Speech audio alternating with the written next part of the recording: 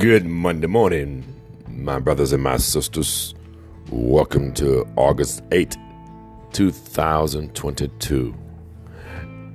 I have a devotion that I read every now and then. It's entitled 366 Devotions for Couples, Mr. and Mrs. A friend of mine gave me this book years ago.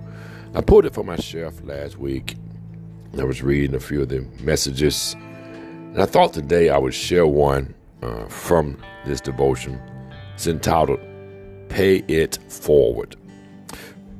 Praise be to the God and Father of our Lord Jesus Christ, the Father of compassion and the God of all comfort, who comforts us in all our troubles, so that we can comfort those in any trouble with the comfort we ourselves receive from God. 2 Corinthians 1:3-4. On the other side of suffering, we carry a measure of comfort to share.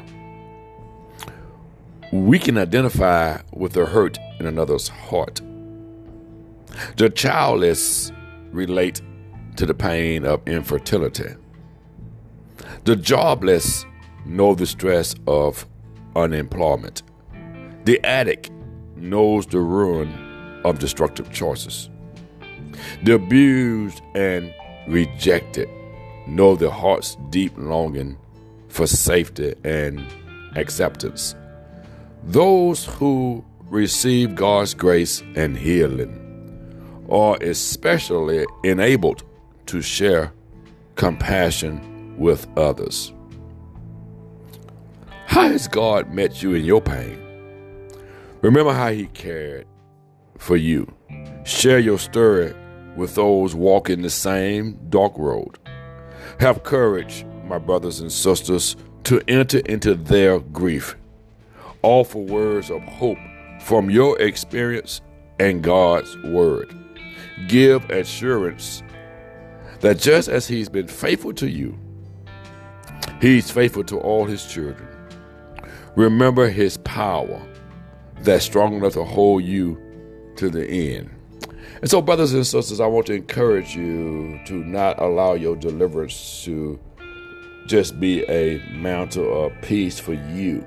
Somebody's walking in your shoes right now. Somebody is down that same road, that same dark, lonely road of despair, the heart that aches for various reasons.